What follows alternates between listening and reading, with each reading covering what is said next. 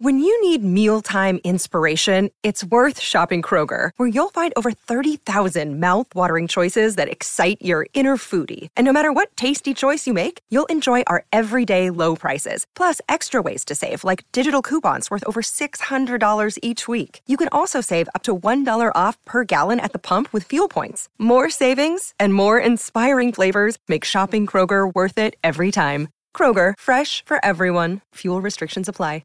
Another day is here, and you're ready for it. What to wear? Check. Breakfast, lunch, and dinner? Check. Planning for what's next and how to save for it? That's where Bank of America can help. For your financial to-dos, Bank of America has experts ready to help get you closer to your goals.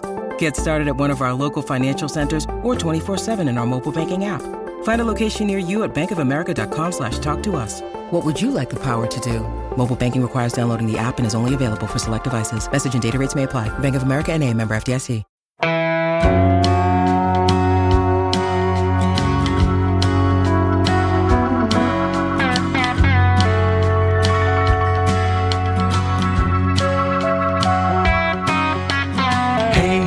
Hey, where you been? Buckeye Talk is about to begin. Hey, come on in. Welcome back to your Friday Buckeye Talk. Cleveland.com, Doug Maurice, Nathan Baird, or Rapid Fire. We did 2 days of draft prep, the last two podcasts. But Nathan, we have some really good questions still kind of lingering from spring football. So our loyal and smart tech subscribers, we're going to lean back on them. And we're going to start with this. And I know that if you guys read the headline of this podcast, it might seem controversial, but it's a real question. And I thought it was an interesting way to look at things a little bit.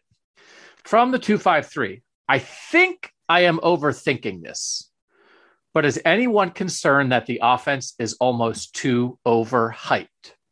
And I will say, Nathan, I think I remember, and you're speaking for all of us, I remember you on a recent podcast saying they might have the best quarterback in the country, they might have the best receiver in the country, they might have the best running back in the country, which is not a controversial statement. One of the two best quarterbacks, but maybe the best receiver, maybe the best running back. I kind of know where the texture's coming from, Nathan, just from the standpoint of it seems like it's so good. Sometimes you need to pull yourself back from the edge, right?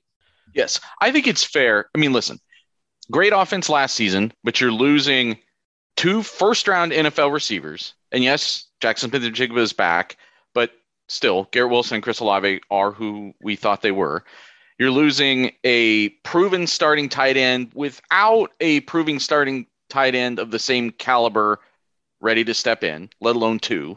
You're losing a, probably day 2 tackle and another multi-year start on your offensive line. Like, you're losing enough that it's worth asking, should we be talking about this as if it's a sure thing? Because that's, I think, where they're coming from on this overhyped question. Because there's another point on the podcast earlier this week where we were talking about something and I said, what will probably be the best offense in the country or something like that.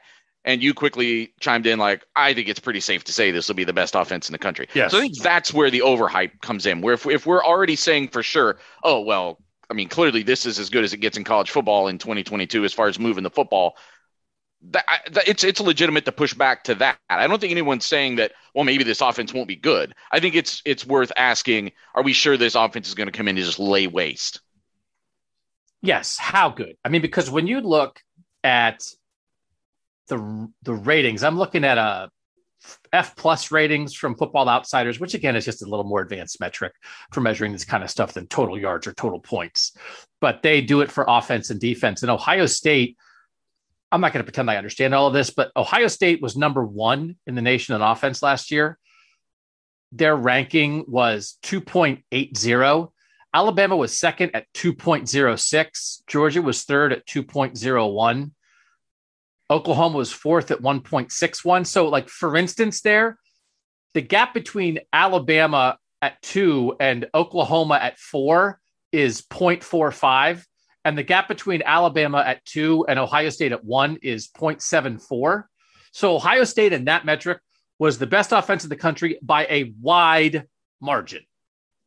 That's what we're talking about. And they are returning the quarterback the play caller, the running back, and some pieces on the offensive line, as well as the guy who wound up being the leading receiver.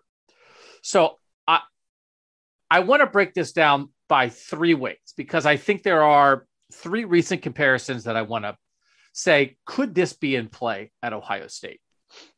And I'll start at receiver.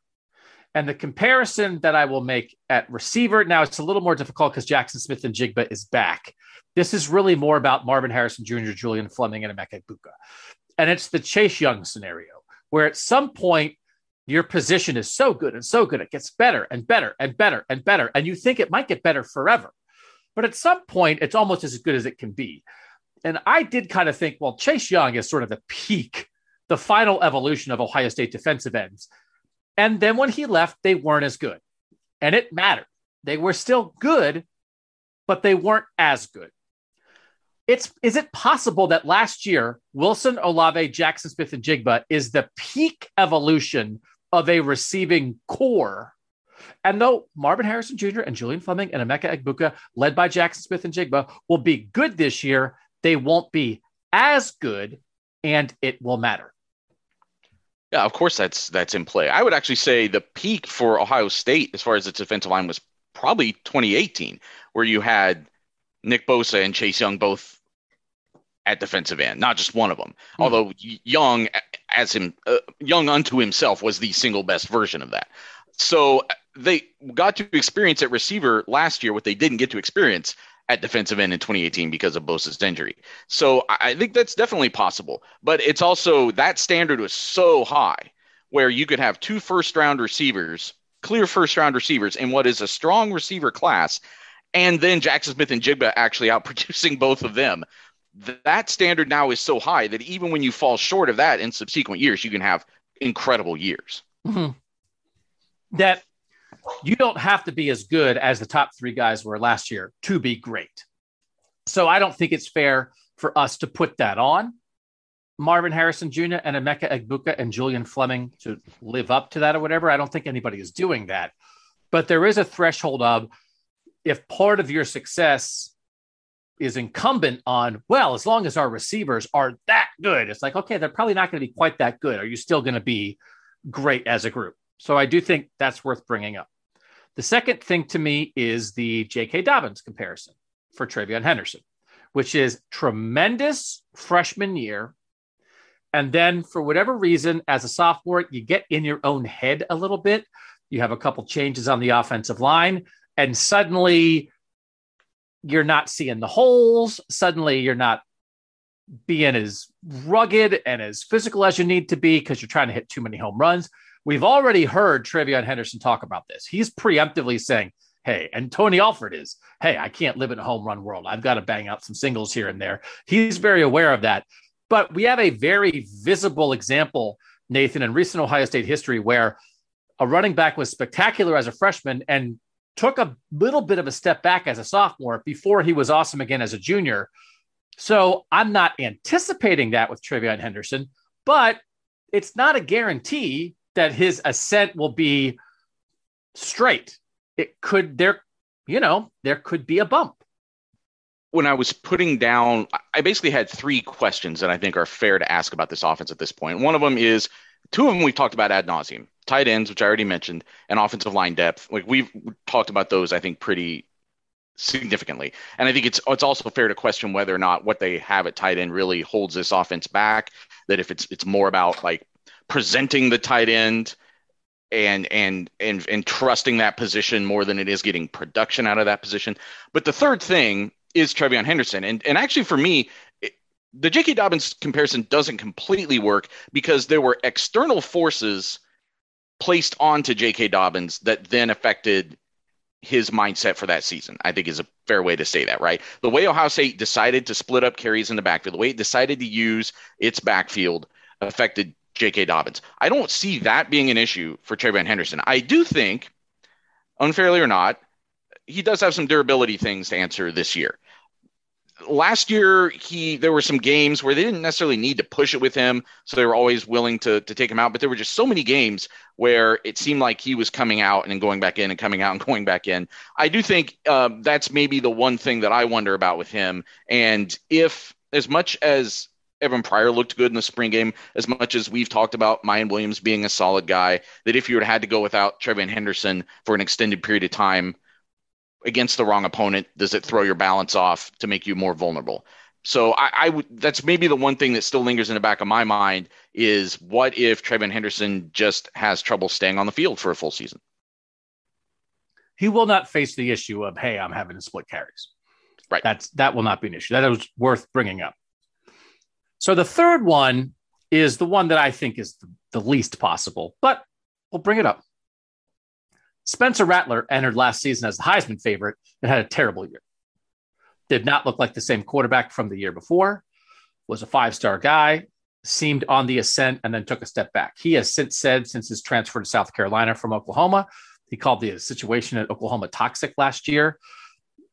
Whatever that means, I think he certainly contributed to that. I think the fact that the head coach wound up leaving at the end of the year probably contributed to that. I think all coaches say is have your feet where your head is. And then a coach does something like that. It's like, yeah, okay. Yeah, you too, bro.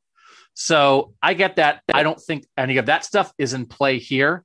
But again, it's just, if we're going to have this discussion, if a texter's going to say, I'm probably overthinking it, but if you're going to entertain the but, Buckeye Talk, then this is where you have to go. We're not saying we believe it, but that's what it would look like, because I do not think this anymore. I thought it at times early last year with CJ Stroud. How much is he a product of his receivers? And that's not where my head's at. I think his products are a receiver of him, or his receivers are a product of him. He's a product of his receivers. They work in concert. Ryan Day brings out the best in CJ Stroud. CJ Stroud brings out the best in Ryan Day. But you lose Chris Olave and Garrett Wilson, you got to see. Teams adjust to you a little bit. Maybe you feel some kind of thing as you're coming in as a Heisman favorite. You're not this under the radar guy. You have all this. I don't know. Again, we talked to Austin Gale. He loves CJ Stroud. He said, the accuracy can still get a little bit better at that. He's not the world's greatest athlete. We talk a lot about how smart he is. I'm not on alert for this, Nathan, but 5%. Okay, let's double check what any quarterback looks like when you lose Chris Olave and Garrett Wilson. I think that's not unreasonable to do. And by the way, the Heisman favorite a year ago had a clunker of a season. So it's a little more at the forefront. And I would say the same thing about Bryce Young. I would say the same thing about Caleb Williams. I would say it about any quarterback in the country. This is not, and actually I think CJ is less likely to have this happen to him because he's humble, because he's grounded, because he's so smart, because he's so focused. All those things would say, well, not him, which I would say. But if we're going to do the but, that's where the quarterback but is. Again, I think that's fair, especially just because of what we've seen in college football. We can go back to 2019 even, where Trevor Lawrence came into that season with a ton of hype and then kind of stumbled out of the gate and just threw some interceptions early that were very out of character, and probably got him completely written off of the Heisman chase that year. And meanwhile, he ends up going to the national championship game. So I agree with you that I'm not that worried about it with Stroud, simply because of his makeup. A guy that I think is going to spend a semi-insane amount of the offseason watching film and working and trying to get better. I mean, that's just seems like what he's driven to do. That he almost, I wrote about it. He talked to us about it. He almost can't shut that off. It's just part of his body, part of his mind. The one thing is, though, and Austin Gale brought this up, and I thought it was maybe one of the flaws in how he saw Stroud, and it's one of those things that maybe because we're closer to it, that the inaccuracies that we saw were very influenced by the injury. And he was a very different quarterback once he came back and had a healthy shoulder. But that tells you if something goes awry with the throwing shoulder of CJ Stroud, he isn't as multidimensional as, say, Justin Fields was, and that's potentially an issue. But anytime your star player is playing with some kind of injury, it's going to compromise your chances to win. So I don't think that's exactly breaking news or hard-hitting analysis. So I do think in a world, when you talk about too overhyped, we've talked about depth on the offensive line. We've talked about tight end. Those are just concerns for the offense. If they're too overhyped, it's that the guys you think are going to be great aren't quite as great as you think. So I do think it centers on what we think is this elite group of skill guys led by a quarterback that's a Heisman candidate. And it's worth noting. I wanted to lead off the podcast with that, not to be a negative Nelly, but to spin our perceptions. It's always good, Nathan, to double check on your perceptions. And I think you and Steven and I think almost everybody who covers this team, I would assume the people on the team, the people listening to this podcast, you're kind of all in with the offense. What would you not be all in about? Any team in the country would take Travion, Jackson, CJ, and then give me 8 other dudes and let's go. But I feel good about it no matter what. Check yourself before you wreck yourself. I think it's a valuable thing. But I think in checking, you say, no, I think we're good with the hype. I don't think we have decided, yes, let's pull back because J.K. Dobbins had a wonky sophomore year, or let's pull back because Spencer Rattler had a wonky season last year. I don't think those things lead us to question the Buckeyes. Yeah, I think when you check yourself here, you can reconsider whether you think the ceiling is like, all-time great, I suppose. But I think it reaffirms that the floor is very high. Yes, I think that's a good way of saying it. All right, this is a little bit tied into that. This is from the 614. This might be blasphemy, but I was really unimpressed with the young receivers in the spring game. Jackson Smith-Njigba and Marvin Harrison Jr. will be great. Egbuka looked clunky compared to his flashes last year, and Jaden Ballard is not ready for prime time. Also, I have little confidence that Fleming will be both healthy and reliable. My impression is great athlete, injury-prone, mediocre technician. The future is bright in that room, no doubt, but the transition may not be as smooth as predicted. And then he was asking, could we see Evan Pryor in a Curtis Samuel Paris Campbell role, which I don't see. Listen, because those are actually two very different roles. You don't want a Curtis Samuel role. The Curtis Samuel role is I am simultaneously the best receiver and best running back on this team because we're short. You don't want that. That's what happens at Wake Forest or, Boise State, where it's like, hey, we have this extreme guy. He's simultaneously the best at both positions. That should not happen at Ohio State. So don't wish for that. I don't think that's going to happen. But let's talk about we touched on this a little bit before. It's interesting that person said, I'm worried about the young receivers, but then he counted Marvin Harrison Jr., who is one of the young receivers, as a sure thing. I get the questions about Julian Fleming. I think it is, how do you say, I don't think it's unfair to question him, but I also think it is a little unfair to him to be critical of him because it's mostly been injuries that have been holding him back. And that's just not, and we love to talk about the Marshawn Lattimore plan. Again, who's on the list of 2 years of held back by injuries ready to pop in year 3? My goodness, you'd put Julian Fleming right at the top of that list on this team. So I think that's very real, but I get it. And again, to say, hey, Emeka Egbuka looked great in the Rose Bowl, how come he wasn't better in the spring game? You don't want to go too far with that. But I have some understanding of where the text is coming from. I'll say the same thing about Fleming that I've been saying a lot, which is I don't have any question about him as a football player. But Garrett Wilson flashed very early in his freshman year, and he got a lot of reps in his freshman year. He was a rotational receiver from the start of his freshman year. Jackson Smith-Njigba with the toe tap against Nebraska flashes something very early as a receiver. Marvin Harrison, I thought, was flashing things. Emeka Egbuka last year flashed things as a receiver very early in their careers. And Julian Fleming still has not really flashed as a receiver, partially because of what you're talking about with the injuries. But when there have been opportunities, I don't know that I've seen the special thing that they insist is happening behind the scenes with Julian Fleming. So it's his third year. It's not nitpicking anymore to say, well, this receiver is doing it. This receiver is doing it. This receiver is doing it. And this receiver, we haven't seen it yet. I think that's all anybody is saying with Julian Fleming. So that's maybe the most disappointing thing about the spring game was that seemed like an opportunity for him to get to flash that. And once again, to be held back by injury at some point. It's not a criticism of him in any way. He's just got to get on the field and make plays.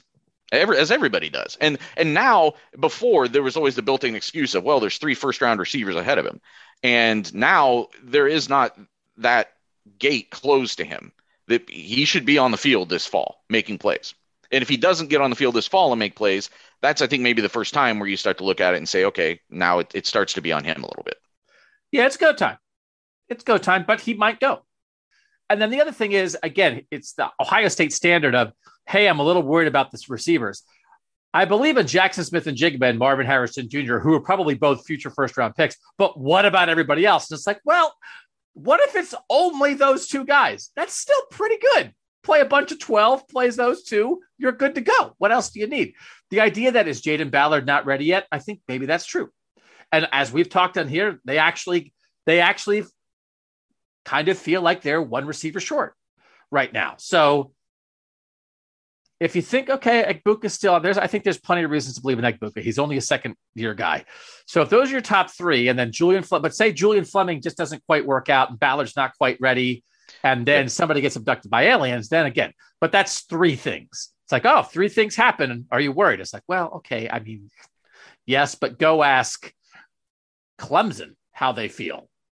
They might have half a thing happen and they'd be in trouble. So, yeah, there is still volatility in that room both ways, but the volatility could mean that it gets pushed even higher than we're expecting. Because if Julian Fleming is healthy this fall and hits, and now you got something. And if Egbuka is coming along, they're talking about Jayden Ballard as something that's coming, not something that's here, which is an important distinction. Like, oh, he's starting to show it. Like, maybe it's here. They talk about Cam Babb. Like, you guys wouldn't believe how good he actually is if you could ever actually see him play.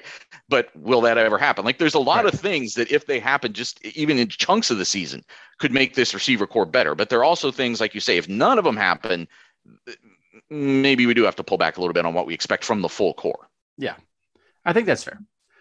Okay, so we just started off with some questions about the offense, which is not normally something we do here on Buckeye Talk. We'll come back another 8 rapid-fire questions ahead after this.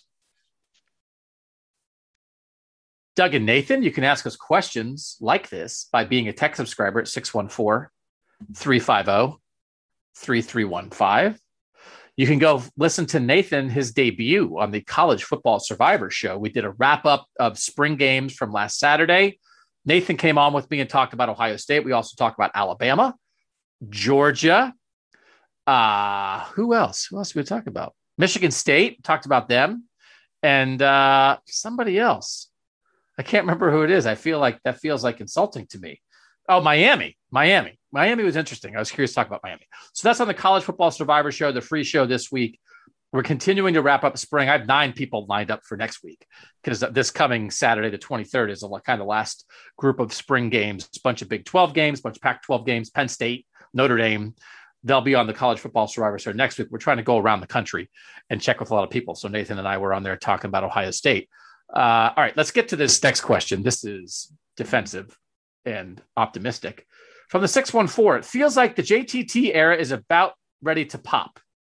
The simmer is about to boil. It feels like Garrett Wilson going into the second season, that he's like this, right? It's the 5-star that feels special, but feels this special, right? Hey, they're used to 5 stars here, but whole mama, they might be onto something. What say you, Buckeye Talk? Nathan, what do you think about this idea of JT Tuimoloau ready to go? Well, I imagine that's pretty refreshing for Ohio State fans because I think it's been a little while since they've done that on defense. I think you've done it on offense in the last few years. I mean, Jackson Smith-Njigba going into his second season, there was optimism, and Wilson's a good example. Or TreVeyon Henderson, now that he's going into his second season, and the quarterbacks as they were going into their second season.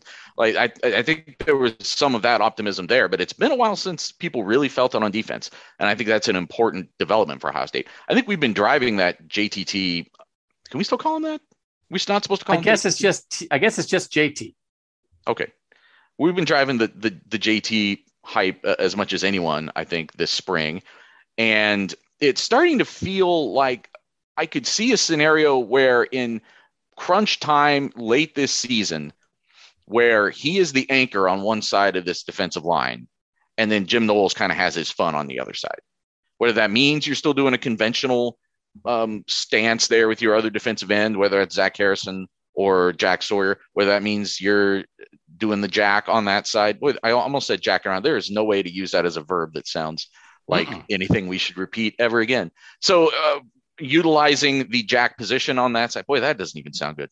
You know what I'm saying, though, that he becomes like this stabilizing force on that defensive line. I thought we saw a little bit. There was those back-to-back plays in the spring game where the one where he kind of comes across the line and takes down Evan Pryor and just smothers him for no gain and then gets a sack on the next play. And you're like, if he can do that sort of thing, if he could be both of those entities for Ohio State consistently this year, it really raises the play of that whole defensive unit potentially. Because I think that ripple effect passes through. They need more pass rush. They need more consistency stopping the run. And that's one individual stepping up and saying, I can be better at both of those things than I was last year. They need multiple guys to do that. But his ceiling is obviously pretty high. JT was not as productive as a true freshman as Joey Bosa, but that is a little bit of the template that I think about with him. That Joey Bosa, as a true freshman, he gets a chance to play a little more than expected, and they're like, oh, no, this guy, he's got to play. So he winds up being a starting defensive end as a true freshman. Joey Bosa had 13 and a half tackles for loss and 7.5 sacks in 2013 as a true freshman. Then in 2014, he's an All-American. He's a driving force on a national championship team. He is the beginning of this new era of Ohio State edge rushers, and he's starting to propel himself into the top 5 of the NFL draft. And in year 2, he goes from 13 and a half tackles for loss to 21 and a half. He goes from 7.5 sacks to 13.5 sacks. So JT last year had 3.5 sacks, only 4.5 tackles for loss. Not the same. Did not have the same kind of role that Joey Bosa did as a freshman, but he showed more and more and more as you went along. And the idea that you go from, boy, is that guy a good young player, to that guy is an All-American, and I think he's going to be a top 15 NFL draft pick. I think we all think that's possible. And That's the Garrett Wilson comparison. That's the Joey Bosa comparison. I think that might be there. And frankly, it's the Jackson Smith-Njigba comparison. That might be the best compare. I think JT as a true freshman did a little more than Jackson did, opportunity, and did a little less than Joey did, opportunity. So somewhere in the middle of what a true freshman season looks like for a 5-star who is about to become something. I don't know what would hold you back because, again, the way he handled his business, the way he gets down to it, I think the humble nature of the way he goes about things, of his family background, of how pragmatic and smart they were about the recruiting process, how ready he was when he got here late. There's just it's not even breadcrumbs. It's like whole pieces of bread. It's like you get like a whole bag of bread and then you just walk along and it's not crumbs, because sometimes crumbs, you can't find them in the grass. A whole piece of bread. I mean, if I saw a whole piece of bread on the ground, I would eat it. I love bread. If you saw a piece of bread on the ground that didn't have that much dirt on it, would you eat it? Like just a piece of Wonder Bread? Yeah, like bread's so good. Oh my God, bread is so good. Like but bread is plentiful, and I can go get unsoiled bread at any number of sources. I can go to a gas station and get unsoiled bread. Why am I eating it off the ground? But what if you're like in the middle of a field and it's like there wasn't a gas station around, and it's either this slightly soiled bread or no bread? I'll take slightly soiled bread over no bread any day. I don't know how people do the diets where it's like, it's just no bread. It's no bread. I think bread's my favorite food. People are always like, what's your favorite food? Honestly, people are like, oh, I love pizza. I like lobster. It's like, you know what you love? You love bread. Underrated. Never gets talked about. Completely overlooked. But do you eat bread every day? I eat bread every day. I typically have a sandwich for lunch, yeah. Yeah. How good's that bread? How good is it? Is it good? Yeah, because it hasn't been laying out in the yard. It comes out of a nice, clean bag. I don't want it from the yard. I'm just saying, if it has to be from the yard. So anyway, so it's not the what foods would you not like? Is it just bread that is so good that you would eat it if it was just laying in a field? Or like, how many foods should we do a bracket of foods that you would eat if you just encountered them laying in a field? because as much as I'm praising bread, like the upside of bread, there's, a piece of bread, there's only so great it can be. It's not like pizza. Oh my gosh, this pizza is the greatest pizza ever. And then if there's dirt in the cheese, there's like a bug in the pepperoni. It's like that really brings it down. Bread is what it is. Bread doesn't pull any punches. Bread is not put on airs. Bread is bread. So bread with a little dirt is pretty close to what it is anyway. So if you're JT, so the bread crumbs, they get hidden, you can't see them, giant pieces of bread leading you to this guy is about to do something. Because this is the path. Again, as much as I like it, I like the Marshon Lattimore conversation we've created, but I almost would be happy to name, we almost should do that. The 6 paths to Ohio State stardom, right? That's use. How can it go? Well, it can be like this. You can come in year 1 and you go crazy immediately. That's the Orlando Pace path. Come in, you're good. Year 1, you're good. And then you pop in year 2. That's the Joey Bosa, Jackson Smith and Jigba path, right? Oh, you battle injuries for a couple years. And really it is about year 3, because most of the things, if you don't pop by year 3, you start questioning, is it going to happen? So it's almost the path to 3rd year stardom at Ohio State. What can it be? So he's on that Joey Bosa, Jackson Smith and Jigba track. And just what we were saying, Nathan, from a talent standpoint, from an opportunity standpoint, which are the 2 biggest things, talent and opportunity, but then just all the peripheral stuff, which is handle your business. It just seems like he checks every box, which is why I think this texter is not alone with this thinking. Yeah, obviously the thing missing from your Joey Bosa comparison is that Joey Bosa didn't show up at the end of July or whatever and start playing pretty quickly. Absolutely. So that's the other thing that throws off. Yes, the production was different, but so were the circumstances pretty significantly. Yeah. Okay. This one, I really like this question. I've done things with this a lot over the years. From the 330, can you do a ranking or draft of the current players? And we're actually working on something with that. We also did the spring game draft, which gave you guys a decent indication of that. But what Andrew from the 330 was saying is basically at this moment, who is the best player in a vacuum at what they are asked to do? He wants us to do 1 through 44. Let's start with 1. Because it's not value, right? Quarterback's more important than right guard. I love who does their job the best. And there was a time when Ohio State had a gazillion, 2015 is when I think I wrote it, that I thought Cam Johnston, the punter, did his job as well as anybody on that team did their job. What's a punter supposed to do? Well, that guy does it. He can pin people back. He can kick you in a corner on the sideline. He can give you hang time. If you really need to flip the field, he'll flip the field for you. You could not have asked any more from a punter than what Cam Johnston at his best gave to Ohio State. I think I have a headline out there to that effect. Does that mean he's the most valuable player? No. Is he going to be drafted higher than Joey Bosa and Ezekiel Elliott? No. But do your jobness. I love that kind of way of thinking about, especially football players, because the jobs are so different. Who's your answer to this, Nathan Baird? Well, even with that caveat that you can go through the whole roster, I still think what makes Ohio State the most intriguing for 2022 is those answers are probably still at critical positions. I think if you're going just by pure football player, it might be Jackson Smith and Jigba. If you're giving the caveat of the degree of difficulty that quarterbacks have to work on every snap, then it's CJ Stroud.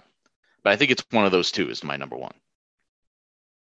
I think it's Jackson because I think reliability, explosion, yards after the catch, guy you believe in 3rd down, everything you want a slot receiver in particular to be. And if they moved him outside and asked him to take more routes down the field, I'm sure he could do that too. But particularly slot receiver, everything you want a slot receiver to be, I think he is. I don't know that there's anything that you would say we need more of this guy in that area. CJ is a great answer as well. Would you add a scooch more athleticism as a scrambler to get out of the pocket and do something with his legs if we're having this kind of conversation, right? Yep. Maybe. I don't No, and I think there's less upside here, but do your jobness. I do think Ronnie Hickman enters the conversation at some point, except it also feels like his job is slightly changing this year with if he's going to be more of the adjuster, the deep safety. But if Jim Knowles likes him there, why would Jim Knowles like him there? Because he does his job. Because you know who would be high on the do your job list? Jordan Fuller in 2019. Who would have, if let's run through that great defense, Chase Young and Jeff Okudah and Justin Fields on offense and everybody else, run through that, J.K. Dobbins, Chris Olave, run through that team. And if we were having this conversation in 2019, Nathan, we'd be saying things like, well, you know, all those guys, but I think Jordan Fuller belongs high on this list. And I think they see Ronnie Hickman as a Jordan Fuller type. So I think those three guys are up there. I think Denzel Burke's in the conversation. Then again, Michigan game, did Denzel Burke have his best game? He's still young. He's mostly, I think, a cover corner at this point. Very good player. And I don't think a lot of times it's fun when you throw in like a punter or an offensive lineman. This is one of those where if we were having this conversation a couple of years ago and you're making a case for Josh Myers, you're making a case for Wyatt Davis. I don't know that we have anybody on the offensive line right now who would rise to the level of let's throw them in the conversation with Jackson Smith and Jigba and CJ Stroud. No, because especially with Paris Johnson switching jobs and guys like, Whippler, I mean, it's just there are a bunch of guys who are doing their job fine, but who need to just take a step this year. I think is maybe the best way to say it. I also think on the defensive side of the ball, this year, if it goes the way it's trending, if things we saw this spring, if the optimism of the spring carries into the season and it's real, then I think it's going to be sort of a case study in how much the guy next to you doing his job makes it easier for you to do your job and enhances the kind of the ripple effect of the confidence through that whole unit. Because I think the opposite thing definitely happened last year where there was less confidence, whether that was performance or whether that was the way that they were lined up and schemed up and players maybe didn't have confidence that was working. But it seems to be going the other way. The people are believing in Jim Knowles. They want to, once they start to see the results of his defense, then that confidence can build, and that certainty that you trust the guy next to you is going to build too. All right, this is a little bit of a recruiting question. Question 5 here from the 419. I would be interested to hear Ryan Day talk about this. Ryan had a little bit of a struggle in his initial recruiting class as a head coach. How much of that experience has driven their propensity to attack areas in transitional years with new head coaches? And I think this person's talking about the podcast where we talked about some of the guys that Ohio State was grabbing out of Florida in a year where Mario Cristobal's in year 1 at Miami, Billy Napier's in year 1 at Florida, Mike Norvell hasn't gotten it going at Florida State. I thought it was interesting to think about, Nathan, because if we just go back and look at the numbers, you would say, okay, well, there is a little bit of a transition here from Urban Meyer to Ryan Day where there's a slight dip. I do also think one of the things that factors in here, and I think maybe it applies less like to Miami, but maybe, well, the Florida thing was kind of sudden too. I think the two things that happen is it's the new coach, but also if the new coach is taking over for an old coach who let it slip a little bit, you feel the effects of, hey, the last guy actually wasn't getting it done in a great way. And now I'm in here new, and now I've got to rebuild relationships, and I'm kind of behind. Not just being new, but like we're not as good as we used to be. I think that can affect also when you go in transitionally. That did not happen, with Urban Meyer and Ryan Day because Urban Meyer was pretty quick to Ryan Day. However, we remember, right, the Jackson Carman recruitment, offensive lineman out of Ohio, where he said, yeah, Dabo Swinney told me he didn't know how much longer Urban Meyer was going to be doing this. And it felt like that affected the Jackson Carman recruitment. And at the time, everybody's like, oh, I can't believe Dabo would say that. He was right. So as much as there wasn't like a drop off in Ohio State recruiting at the end of Urban Meyer, there maybe were some rumblings, especially then once it's a controversial summer in 2018 and there's a suspension. And now here comes Ryan Day. I want to ask Ryan Day about this because I think there's an interesting answer just in how he would describe the transition and recruiting in a transition. But then also, how does that affect your thinking? They're not going to say publicly, yeah, year 1, we're attacking you. but they do. Well, yes. Although I would say when Ohio State has attacked those vulnerabilities, it's not just about that transition, as you're saying. Usually the downslide is sort of sustained. Like USC had been trending down for a while, and that opened California up. And Texas had been sort of underwhelming for a while, which opens more of Texas up. And on top of all of that, Ohio State's backyard is pretty insulated. I know you bring up the Jackson Carman example, but that's kind of the one, right? Like it's not, I mean, Drew Allaro isn't an example because the circumstances were different. It's Ohio is more insulated. Ohio State doesn't really have to worry about people coming in and raiding Ohio the way that if you are Florida or Miami or one of the Texas schools, that when you dip, you've got 3 other powers in your state that are going to be taking advantage of that, not to mention all of the other national powers who have a presence in that state who are going to come pull guys out, who already are pulling guys out. I mean, it's a dogfight down there. So that's where Ohio State is always in a better situation. I do think, though, to get him to give an honest answer about that sort of recruiting, and they've sort of talked about it before, right? In at least talking sideways about it, that like they see those vulnerabilities around the country, and you go in and you pillage there for a little while, and you move on to the next vulnerability. So I think it's almost that the coaching transitions happened there inevitably because they're attacking places where the downslide has already started. I think you might be on something here. I think we might have the cause and effect reversed. Yeah. That it's not that the transition causes a recruiting vulnerability. It's that because you had a recruiting vulnerability, you had a coaching transition. And then, hey, let's attack a coach in year one is less about the coach, and the fact that you're there is a result of a circumstance that we have been and can continue to take advantage of until you get your feet under you.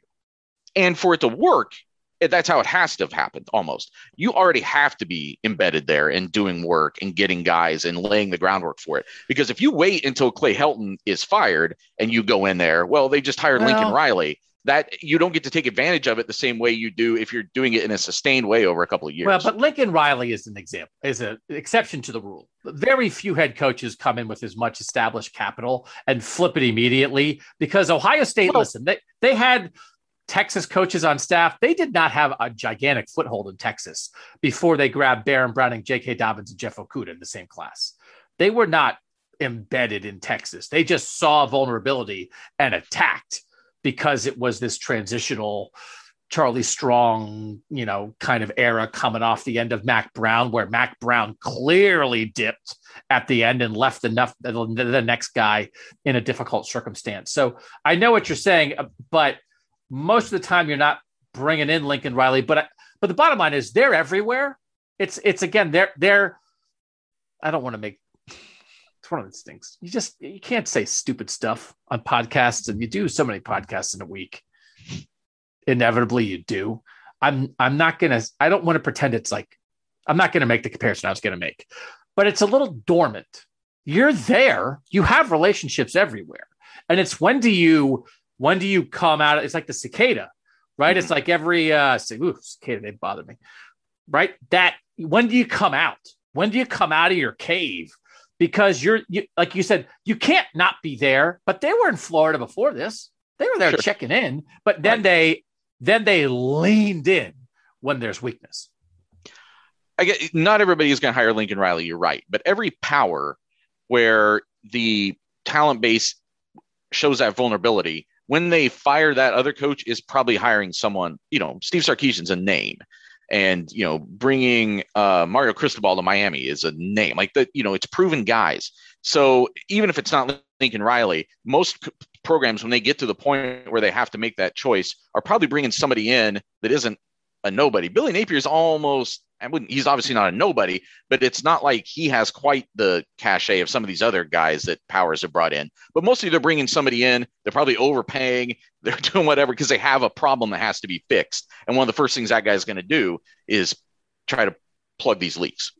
So the way that I always think of it is when Urban Meyer really leaned into the make the great state of Ohio proud slogan when he got here. And it's always like, that's what you say to kids in Ohio. And then to kids in other state, you say, ignore your great state and come to us instead. So I just think, where are the programs where they're not making their great state proud?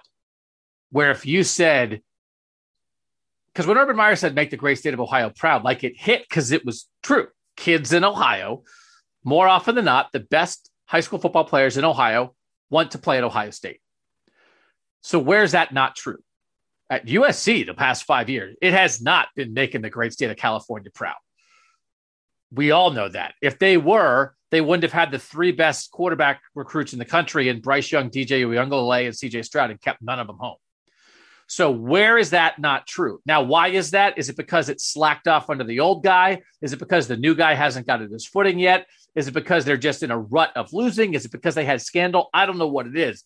But if you can't unfurl the make the great state of blank proud in your student section and have it make sense and not have people laugh at it, if you can't unfurl that with confidence, then Ohio State's coming to take your players. Like it's like the security system. You don't necessarily need a security system. You just have to have a sign in your yard that says you have a security system. So Ohio State's going around and say, who doesn't have a sign? You don't have a sign. And then maybe if you try to unfurl the sign, but they're like, I'm not sure this is actually your security system's hooked up, they're going to steal your players. So if Ohio, now listen, you say, hey, well, in Ohio, there was a time when people stole Ohio's players. Michigan stole a lot of Ohio players because that wasn't how it was. So just like with anything else, you're one bad hire, you're 2 bad recruiting cycles away from everything flipping. It just has been that way in Ohio for multiple decades now. I love these kind of conversations. Let's try this. From the 419, which players moved up and down the most this spring in terms of your expectations for their career? So this is deep. That we looked at someone and heard about someone, mostly heard, we don't watch that much, for 14 practices. Then we got to look at them in the spring game. And where did we most, you guys, can I give you a little secret here? When I ask the question and then I restate the question 6 times in a slow, methodical voice, that's just giving us a chance to think. It's not like Nathan doesn't understand the premise of the question. Nathan, what they're saying is, and Ohio's, it's just think time, but you can't have silence. I guess we could turn the podcast off and then turn it back on and think for 2 minutes and then just come right back on and be like, well, I answered that question. I was ready right away with an answer. We're just thinking. Sorry. I have one guy that I don't know exactly if it fits here, but I will say Tommy Eichenberg, because if I just thought, he's a little more situational. He's kind of the kind of guy who can be the defensive MVP against a team like Utah that's going to run it. But I don't know if he's really like a primary guy in this big crowded room. Man, oh man, the way they talked about him and played him, it feels like to me he's not going to be their middle linebacker just against Wisconsin. It feels like he's going to lead this team in linebacker snaps this year because they believe in him on the field all the time, no matter what. Now, what does that mean for his career? Well, I don't know what it means for his career, but it feels like he's going to play a whole bunch for a team that's trying to win a national title right now. And I don't know for sure in this crowded linebacker room if I thought that would be the case. I think I would still expect Steel Chambers to lead in linebacker snaps as of today, just because he's probably more trusted on passing downs and such, like third downs and stuff. The other thing I'll say about Eichenberg, I think he belongs on this list. The other thing I'll say about him, and we're just kind of learning about Jim Knowles, and obviously he's learning on the fly too about Ohio State's personnel. The way he talked about Josh Proctor as the spring went on was very dependent on how much he saw Josh Proctor play, which makes sense because he saw film last year, but it wasn't until he got to see him actually get into practice, and then he could kind of sort of hit somebody, and then he could do a little more contact. He still hasn't seen Cody Simon play, and there was a reason Cody Simon was playing over Tommy Eichenberg last year, even when he was hurt. So that's something I would just keep in my back pocket till the fall, that if Cody Simon is healthy, does he come back and challenge to retake that middle linebacker spot away from Eichenberg? But I think Eichenberg followed up a very positive end of the season by what he did in the Rose Bowl, with sort of just backing that up, just, giving the coaches more reason to have confidence in him. I'm going to throw this in here because this is a 20% similar question. Another guy that I want to mention maybe fits this. From the 808, it's Craig. My question is, after watching the spring game, which current second or third team player on defense will get to the starting lineup role first? What game will that be, and why do you favor that player? So I actually forgot that Craig was asking about defense, so while we think about that, I did want to mention Joe Royer, that if it was like, I don't know what's happening at tight end, they don't have a bunch of highly rated tight ends, and then CJ Stroud talked up Joe Royer, and he made a nice catch in the end zone in the spring game. And maybe he'll be closer to a version of Jeremy Ruckert that we imagine that, yes, Cade Stover is first up. I mean, the tight end they can rely on to block, but maybe he's the guy, if they're going to throw to tight ends, he'll be the guy they throw to, and he can be pretty good at that. And if he's the second team tight end right now, maybe he expands to a bigger role than I would have expected coming into this spring. So I did want to mention Joe Royer there as well. So Nathan, I think you can do this for the offensive side of the ball too. Is there a second or third team guy on either side of the ball that you think could jump up and become a starter this year? Well, and just Royer was a guy that I had written down too. Especially when you're talking about just what he could be over the course of his career, because when you're even, I know tight end, developmental position, all that, but Ohio State's recruiting at that position has been kind of fine. Like, they haven't been getting like star power guys. And for Royer, you're always like, okay, well, maybe by the time he's like a fifth year player, is he doing something consistently? And now maybe I think that timetable got sped up a little bit this spring. I don't know that I think he's going to be an all Big Ten kind of guy this season, but you see the timetable maybe speeding up. So the second, third team question is interesting because, like, technically JT Tuimoloau and Jack Sawyer were second team at the spring game, but I think I know more what this person is trying to get at. And like Jordan Hancock was second team, but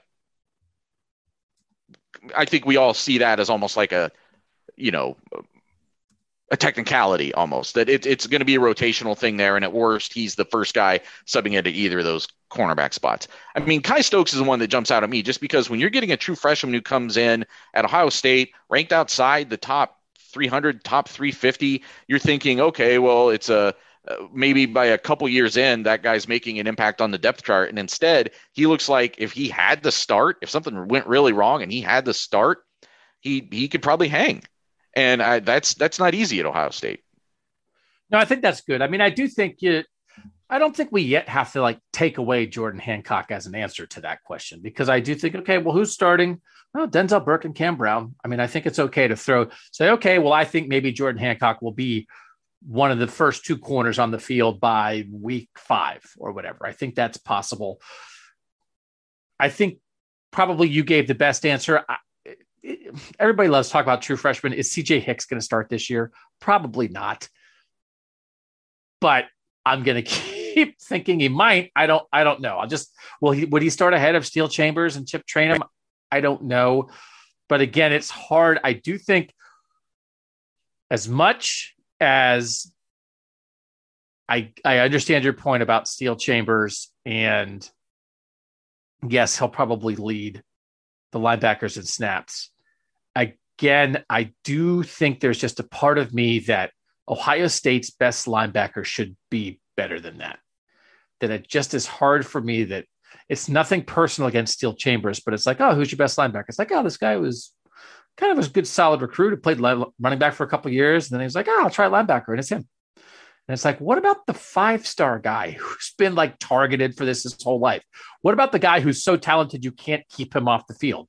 Shouldn't that be the case? So I'll keep that alive for CJ Hicks, even though often we end up talking about true freshmen a lot more than they wind up having an impact.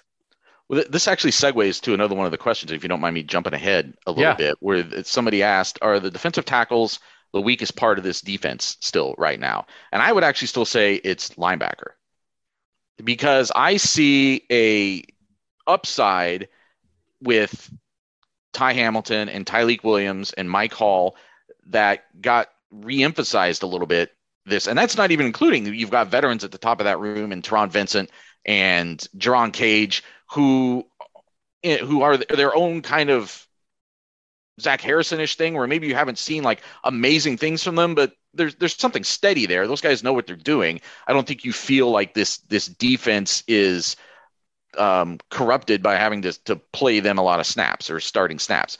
So I think defensive tackle is fairly solid. The one that I guess I could see somebody from that group is almost certainly going to emerge and be impressive this year. And I don't know if I think that yet still about linebacker, because I think the Hicks thing is still in the distance, and the other guys I think could be fine, but I don't know if they're going to be great. I think that's well said. Depth does not equal strength.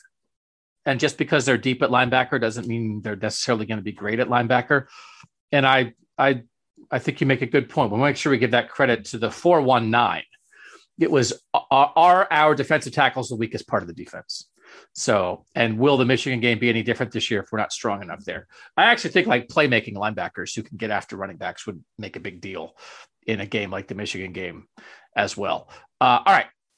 We'll take our last break. Couple tight end questions when we come back after this on Buckeye Talk. All right. Doug Lesmerises and Nathan Baird. We invite you to drop reviews at Apple Podcasts. We invite you to read Cleveland.com/OSU, where we continue to put up stories. Nathan is doing draft capsules every day. Garrett Wilson's up there. Chris Olave is up there. We continue to have stuff that we'll be writing. And of course, we invite you to try the text at 614-350-3315. Two tight end questions that we'll finish with that I'll sort of combine together here, Nathan, because they're kind of like two sides of the coin. From the 949. Now that we know that we have tight ends, will they continue to be played or will they be forgotten about as usual? I'm just saying after 60 years of being a Buckeye fan that this is the way of things, and I don't care who the coach or the tight end is. Wager is my name and Buckeye is the same. Bet on it. So I like when they ended with a rhyme. So that's a person who's like, whatever. I've been watching for Ohio State for 60 years, I guess, other than Ricky Dudley or John Frank, they didn't throw to a tight end. The other side is this from the 205. The receivers look great, but Joe Royer got a TD and G. Scott made some plays. Do you think there comes a day when Ryan Day will try to develop a Kyle Pitts type of tight end and utilize tight ends like his fellow New Hampshire Mafia coach, Dan Mullen? So Dan Mullen is part of the Chip Kelly, Ryan Day, bunch of guys from New Hampshire coaching tree. Kyle Pitts, superstar at Florida, number 4 overall pick in the draft. 1,000-yard season as a rookie last year in the NFL. So one person is saying, give up on tight ends. The other person is saying, will Ryan Day ever try to develop a superstar tight end? Which do you think is closer to what the truth will turn out to be under Ryan Day, Nathan? Well, I mean, to answer the first question, the tight ends are going to play as much as they ever have, but they're not going to throw the ball to them. If that's what you're asking, like they're going to throw the ball to them less in 2022, probably, because there is no Jeremy Ruckert at the top of that. There's certainly no combination of Ruckert and Farrell like they had the 2 years before that. So I'm sorry, tight end targets are probably going to be reduced in 2022. I don't think that's a sign of any problem with the offense. It's because the power of the offense is elsewhere. So they're going to have a very integral role, but not as receivers. Now, the other question, the second question you read, has always been really intriguing to me because, well, number one, those dudes are super rare. Like Kyle Pitts, Rob Gronkowski, George Kittle. Like even in the NFL, it's not like every team has a guy that has those kind of skills at receiver. So you're talking about a handful of dudes at any given time in college football, probably. And now Ohio State typically is a destination for guys like that when you're talking about exclusive talents at almost any position, but it's harder to sell when you're not already featuring the tight end. But Ruckert, even though he didn't get the ball a lot here, shows that it's possible to recruit a 5-star tight end to Ohio State. So I've always been intrigued by that could you find that level of tight end and convince him to come to Ohio State? And now you've got this big beast to use in your offense, because that's always the answer they give us, right? That it's always like, well, if you're throwing the ball to him or if you're putting him on the field, that means you're taking off one of these 5-star receivers. Can you get an athlete that forces you to stop saying that is so good that you have to line him up? again, I think it's rare. I don't think it's something they'd be able to do consistently. Is it possible that there's the one guy out there in the next decade that they could find? Maybe. I think it's also interesting to have a conversation about G. Scott's ceiling at some point. What's his 5-year ceiling? What's G. Scott's 5th-year ceiling if like the best case scenario unfolds? If they didn't do it with Ruckert, why would we think they'll ever do it? They didn't throw it to him. So now to say, could they develop a Kyle Pitts type? I mean, it depends what you mean by develop. They had a top 100 national recruit at tight end who can catch the ball, and they did not throw it to him. They will not. My bet is that you will not see a recruit at tight end rated as high as Jeremy Ruckert for the next decade. They're not going to come here. Why would they? I'm not sure Jeremy Ruckert would come here again. I'm not giving any inside secrets. I'm just watching a guy who didn't get the ball. Now, is it going to work out? He's a top 100 player in this draft. It seems like it'll probably work out. He was more talented than his usage at Ohio State. So the idea that they get a certain kind of player that changes how they use that spot. They had one, and they didn't use him. Well, so I just don't know. I don't know, but because the point is, they're always going to have the receivers, and it's their choice. Yep. It's their choice, and I don't know what would change that philosophy. It's just not what they do. I guess the one thing I'm going to push back on is, yes, Jeremy Ruckert was a top 100 or even like top 50, right? Like prospect. I understand that. That doesn't mean he was the athletic presence of a Kyle Pitts or one of those guys. You know what I'm saying? Like that's different. I don't know that he's that guy. I don't know that he's that athlete. And if you could find one of those guys, I could see Ohio State making room in the offense. How would they? But how would they find him? How would they get him to come here? Why would he come? No, I said that it's a harder sell when you're not already featuring the tight end. Do you think it'll happen? I'm skeptical that it would happen. Now, Kyle Pitts was the number 162 overall recruit in the class of 2018, number 5 tight end, right? So Jeremy Ruckert was actually ranked a little bit higher from him. So we understand how that works, right? Some guys. But if you want to get thrown the ball as a tight end, you wouldn't come here. And I do think it's a decision, again, in the end, tight end, they almost need to change the descriptions of some of the positions in football because we're using antiquated language and it doesn't fit anymore. There's the inline tight end versus the slot tight end. It's sort of that big slot. I think Ryan Day likes a quick slot instead of a big slot. Yeah. Who do you want as that matchup? Do you want Jackson Smith and Jigba, or do you want like a 6'5" guy who's really physical and is a difficult matchup because he's big, or do you want a guy who's a difficult matchup because he's quick, short area quickness, great route runner? And I think we know where Ryan Day stands on that, which is great. That's probably the right answer. If you stumble in, if Joe Royer turns into Kyle Pitts, I guess maybe you would change. But at the moment, I'm not sure how they would know that Joe Royer turned into Kyle Pitts because they don't use the tight end. I think that's a fair question. The guy that always sticks in my mind, I know people hate when I do this. Purdue had a guy named Dustin Keller. Do you remember Dustin Keller? Yeah. Dustin Keller was a state high jump champion. He was a really good basketball player and was a receiver in football. His best offer was from Toledo. He had committed to Toledo. Purdue at the last second with Joe Tiller comes in and offers him a scholarship. And he goes on and has like this amazing career at Purdue and becomes a first-round draft pick. So I think it would almost have to happen that way, that you find someone who is an athletic freak who can hang in the way that you need a tight end to hang. But you're right, that it's the way that Ohio State just thinks about the tight end position may preclude them from finding that guy, even on their own roster, because that's not how they think about that position. But the one guy who maybe is the closest to having a path to that would be G. Scott. If it's a 5-year development plan now that you're transitioning him towards that position. But again, like that Purdue offense would use a tight end in a very different way than what Ohio State uses its tight end. And the Big Ten has developed tight ends. Iowa's developed tight ends. Noah Fant and TJ Hawkinson. Wisconsin has developed tight ends. Purdue has developed tight ends. You know what helps them develop tight ends? Because they don't have receivers like Ohio State has. Sure. So it's harder to have a great pass catching tight end when you have a bunch of great receivers. And for the foreseeable future, Ohio State's going to have a bunch of great receivers. So the Ruckert thing has made me, any last vestige of believing that this could ever happen, I've given up on. Because I still cannot believe how little they threw the ball to Jeremy Ruckert last year. Like, no one would be shocked if Jeremy Ruckert I mean, I wouldn't be shocked if Jeremy Ruckert went in and had an NFL career where he had some seasons of like 600, 800 yards and several touchdowns is like, I mean, I could see that happening for Jeremy Ruckert. The fact that it didn't happen at Ohio State doesn't necessarily preclude him from doing it. But what is interesting about, again, like I was talking about with Joe Royer, now, like they're not recruiting tight ends that anywhere near where Jeremy Ruckert was ranked. I know, because they didn't throw the ball to Jeremy Ruckert for 4 years. Right, and everybody said, I'm not going there.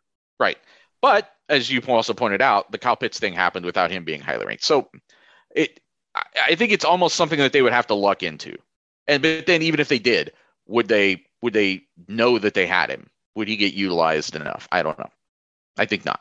I also wonder if they had a guy that size who's a great athlete. We have this 6'4", because all the tight ends at the NFL draft are 6'4", 250. We got this great athlete. We kind of stumbled into him. He was a little like a DeJuan Jones kind of guy, like a diamond in the rough. He that's a good didn't example. Quite fit. I'm not so sure they wouldn't turn him into a defensive end because it's where can you use? You've got like a 6'4", 250-pound guy who's like super athletic. He's explosive. He's got great quickness. He's got a lot of power. And we didn't. Kind of fell through the cracks a little bit. He was a great Rashad Berry. Yeah, he's a great handball player. Right. That's what I. You know who I think might have been like an NFL tight end? Sam Hubbard. They moved Sam Hubbard all over the place. Joe Tiller might have turned him into a tight end. They turned him into a defensive end. Guess what? He's a third-round pick. He plays for a Super Bowl team. It was the right decision, but I just don't even know that they would allow it. I don't even know that it. I just don't think the structure's in place for a Kyle Pitts to flourish. Because frankly, so Kyle Pitts comes in, he's the number 162 overall player in the country. If he starts showing in practice how awesome he is, Kyle Pitts might transfer from Ohio State because he's like, I don't get the ball here because they're busy throwing it to the first round receivers. I have to go get the ball. And I think that would be more likely than the offense changing and then being like, yeah, let's throw the ball. The tight end's going to have 70 catches. I just don't, and I'm not saying that's wrong. I'm not saying it's wrong, but I just think you have to give up the dream. And I think a lot of this also is academic, kind of what you're saying, because, okay, you can have Kyle Pitts. You know how many playoff games Kyle Pitts played in his career? Like 0. No, absolutely. and so did all those Iowa tight ends. And, Jeremy Ruckert got to play in, at least 3. So. Yeah. No, I completely agree. His last game, Kyle Pitts, his last season at 2020 in Florida, Kyle Pitts played in 8 games. He had 43 catches for 770 yards. So he averaged like 95 yards receiving per game as a tight end. He had 12 touchdowns in 8 games. You know what's actually a good example, I guess, is probably Ricky Dudley at Ohio State, who the football program kind of stumbles into. And then look what happens, and he becomes a first-round draft pick. If there was a guy, if EJ Liddell was like, could I try tight end? And they're like, oh, I don't know. And then it was like, oh my, what is this? I don't know. Listen, great coaches take advantage of great talent and you adjust to your personnel. Every great coach adjusts to the personnel. I'm not saying that Ryan Day and Kevin Wilson wouldn't do that. I'm saying the way they play, it is unlikely to me that they will get that kind of personnel. If you absolutely stumble in to a first-round talent at tight end, what would they do? I guess maybe, except they didn't do it with Jeremy Ruckert, who maybe wasn't a first-round talent at tight end, but he's going to be a top 100 pick in the NFL draft who had like 14 catches last year. It's ridiculous. The one thing that I could see is if you had a guy like that, even a Kyle Pitts in the Ohio State offense, no, he would not get the ball up and down the field as much. I still think they would find more of a way to utilize him in the red zone as a goal line situational, as a target there. Like that's the one thing, because as much as Ryan Day, we've talked so much about the NFL influence on how he approaches things, and that's clearly part of the NFL game is using those guys in that situation. A guy who you can just like throw a ball high in the back of the end zone and he jumps up and catches it. And I know that Jeremy Ruckert did that at times in his career, sometimes not by design because he was making a great play on the ball. But if you had a guy who had that kind of athletic ability I could see them utilizing him more in those situations than they would just up and down the field as part of the offense. So Jeremy Ruckert, the consensus mock draft database right now has him as the third tight end behind Trey McBride and Greg Dulcich. I think he goes between third and fifth. I think probably McBride and Dulcich are the top two. I think Jelani Woods from Virginia. I just wrote a whole tight end thing about the Browns should take a tight end. A lot of people think Ruckert to the Browns at 78 would make sense. I think if he goes between the third and fifth tight end drafted in the Big Ten, just the Big Ten last year, Nathan, where do you guess Jeremy Ruckert ranked among Big Ten tight ends in receiving yards per game? Receiving yards per game? Receiving yards per game for Big Ten tight ends. 12th? 9th. So he's going to be like the fourth tight end picked, and he was 9th in his conference in receiving yards at his position. So I'm just saying the same thing I've been saying, but Kyle Pitts? Whatever. It's fine. Again, but enjoy your national championship trophy, Ohio State, while not throwing to the tight end. Hope your rings feel good on your fingers while you're not throwing to the tight end. Hope Ryan Day becomes a legendary Hall of Fame coach without throwing to the tight end. Hope, hey, CJ Stroud, how's your Heisman Trophy? Hope it feels good without throwing it. Well, I mentioned this at the very first question was like, if you're listing questions for this offense right now, tight end would be one of them. But does it feel like the thing that would hold Ohio State back, especially the tight ends as receivers, is not the thing that's going to hold Ohio State back? You're not going to get to the end of the year and say like, boy, what would Ohio State's season have been if they had just thrown to Cade Stover more? Or I think a corollary of that, the few times that they did throw to those guys, if they didn't drop the ball or whatever, because I don't think that's a problem either. I think that's all. It's just almost a non-entity with this offense. It's all about blocking. The thing with tight end was, were they going to have a competent, functional football player to put on the field because they want a tight end on the field? And will they have two of them who are competent, functional football players so they can go 12 personnel a little bit? That was the question. It really is not a usage question. It is a competence question, just to line up the way they want to line up so they can throw it to everybody else or hand off. And I think they're getting there, right? I mean, I think moving Cade Stover back the way Joe Royer showed up this spring makes you think yes. And it's not about usage. It's about just, can you be on the field? And back to the question about do your job. And at Ohio State, as you just said, the do your job part of being a tight end is 90% blocking, 10% pass catching. And that's just the way it is. All right, that'll wrap up this rapid fire. Monday next week, we'll kick off with the madness. We are going to do a draft of how we think the 2023 draft might go, Nathan. And I think we did this last year. I think before the 2021 draft, we did a pod about how we think the 2022 draft might go. I think. So we will go back and double check that and see what we said, because I think we did. So that's the whole point of doing this stuff ahead. So you can go back a year later and be like, oh, that was awful. Buckeye talk. So again, so the draft's next week. The draft's next Thursday. Next week, when it is draft time, we'll do a draft off the first round. We'll do a draft off day 2 on Friday, which is rounds 2 and 3. Will we get that podcast up that night? I don't know. We'll do our best. It might be the next morning, but we'll have a wrap for you to see what we think of where Chris Olave and Garrett Wilson and Nicholas Petit-Frere and Jeremy Ruckert, and where do all these guys wind up going. So we'll have pods reacting to the draft. We'll do a little more getting you ready for the draft next week, and then we got a whole bunch of stuff coming after that. Thanks to you guys for listening. For Nathan Baird, I'm Doug Lesmerises, and that was Buckeye Talk.